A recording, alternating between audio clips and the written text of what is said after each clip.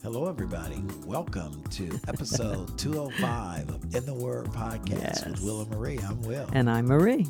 And we're all excited about talking about salvation. Yes. So we're like on part 3 of Conversion 101. We're just talking about how people get converted. I think that, we said earlier when we were talking off air that if you're not right at the beginning, things don't start right. They're not going to end right. Right. That the conversion is to me the most important part of this whole process, because so many people think they're saved and they're not saved. Yeah. People think they're saved because they're a church member. People think they're saved because their mother or grandmother were saved. People think they're saved because they've shaken hands with the pastor. People think they're saved because they give money at a particular congregation. Yeah. People think they're saved because they're moral or good people or kind people or people that don't hurt anyone or give charitable donations. Just there's so many definitions of what constitutes salvation. What people think constitutes salvation. Yeah. Yes. And most of them are non-biblical, unfortunately. Yeah. I was going to say, have nothing to do with the Word of God. It's just our personal acts, how we are, how we see ourselves. Yeah. We see ourselves as pretty good people, and we don't hurt anybody. We don't do this and that and the other. And unfortunately, I don't know where they're getting that from other than the enemy. Unfortunately, a lot of people believe that you know. And you can talk to people about God and all of that, but don't mention Jesus, because most of them don't want to go that direction, probably because they don't want to be held responsible. But salvation is, when God is drawing you and then you respond, it's like the best decision you could make in your life. And then as you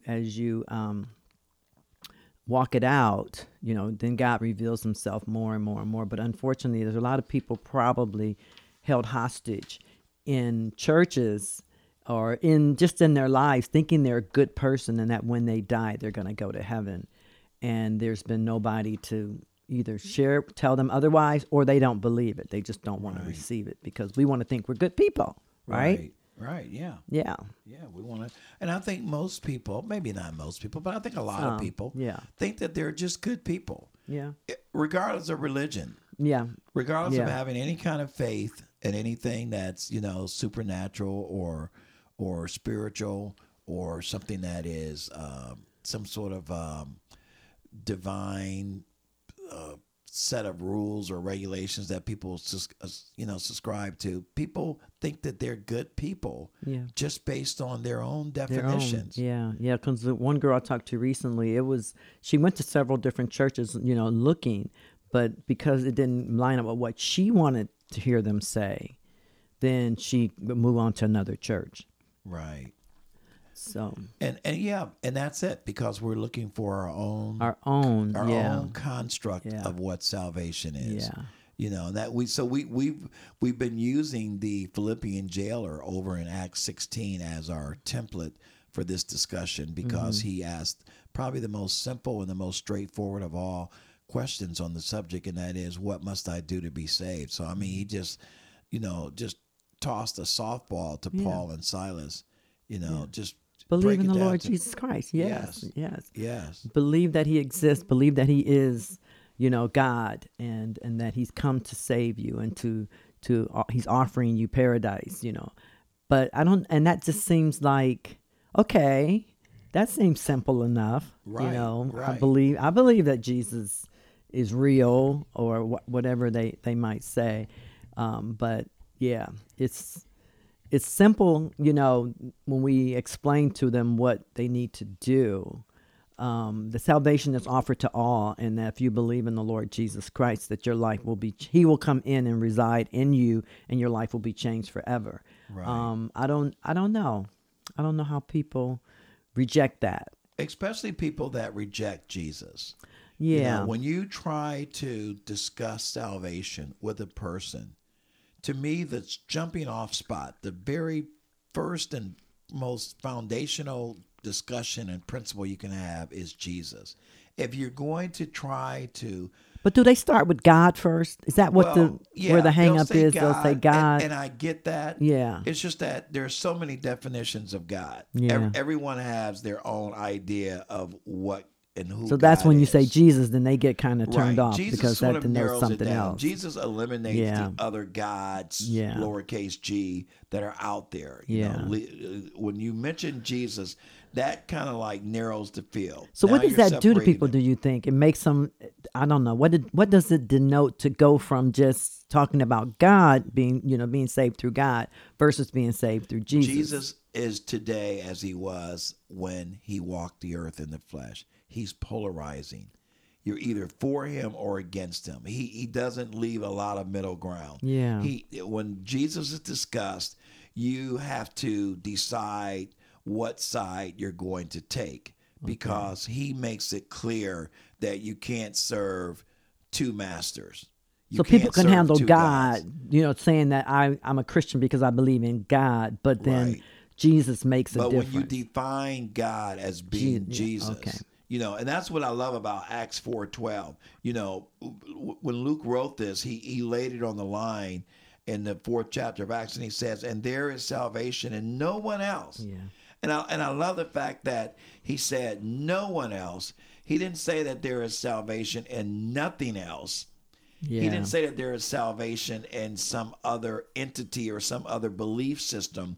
He personalized Right. salvation, because salvation is about a personal relationship. But when you tell somebody and no one else, you use, you use those, you make Yeah. that exclusivity, and their guards go up. It's like, right. you're not going to tell me. They're going to get defensive. Right, They're going to say right. you're being judgmental. Right. They're going to say, who are you to define How I can, the terms of engagement. Exactly, Right. exactly. And you know what? And that is a obvious ploy of the enemy, because he doesn't want us to believe in Jesus. He doesn't want Right. us to have the real truth. Right. And so, of course, he's going to put all these blocks up to make us think, no, you're trying to boss me. You're trying to control me. You're trying to do this or that once you mention Jesus. But from a biblical standpoint, I'm Right. not talking about all the extra biblical texts, Right. the Quran. Yeah. I'm not talking about Judaism. Not talking about the Baha'i faith. Not talking about Mormonism Right. or Jehovah's Witnesses. From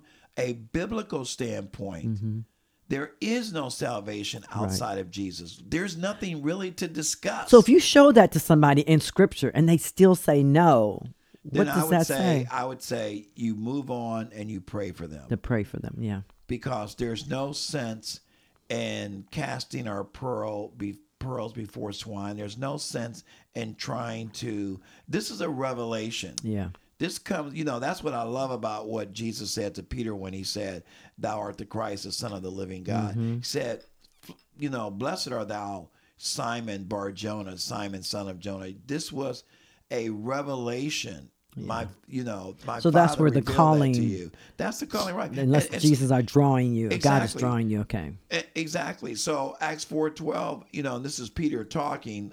Luke is the author of the book, but Peter is the one that is speaking under the influence of the Holy Spirit. And he says, "And there is salvation in no one else, for there is no other name under heaven that has been given among men by which we must be saved." There are so many directives there. There are so many non-negotiables there.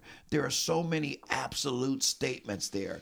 When you see words like "no one else," Yeah. "no other name," "must be," those words suggest very narrow Right. definitions. That restricts you to these conditions only. These are conditional statements. Well, then now you hear too, and have been hearing, what makes yours, okay, you have Jesus, you have the Bible. What makes yours the right one over if I read the Quran or whatever and it says someone else?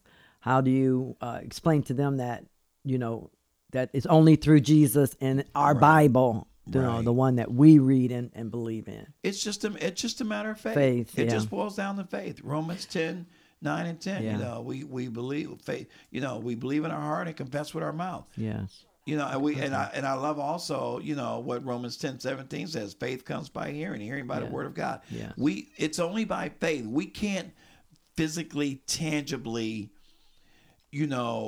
prove to someone something Right. that they don't want So to it's believe. just our job to share it with them, To share it tell with them them about and it. then model it Yeah, by model living it. it. Yes. We bring proof to it. We bring Yes. credence to our words when we can live it out, when we can walk it out, and they can see Yes. proof positive that what we're saying is true, It's at true. least in our lives. Yes. That's the key. That brings Amen. more credibility to us when there's a life behind our words. So we pray for more opportunities. Right. We Exactly. love the world. God loves his creation. So we love people and we want Yes. everybody to be saved. So that's calling us to sharing with more people what we Right. know, the Bible to say. And then it's up to them and God whether or not, up to them whether they believe it or not. Because if they Right. believe, God will save them. Okay. Right. All right. Yeah. That's. Exactly. Because, James said it best, faith without works Yeah. is dead. So, he says someone will say,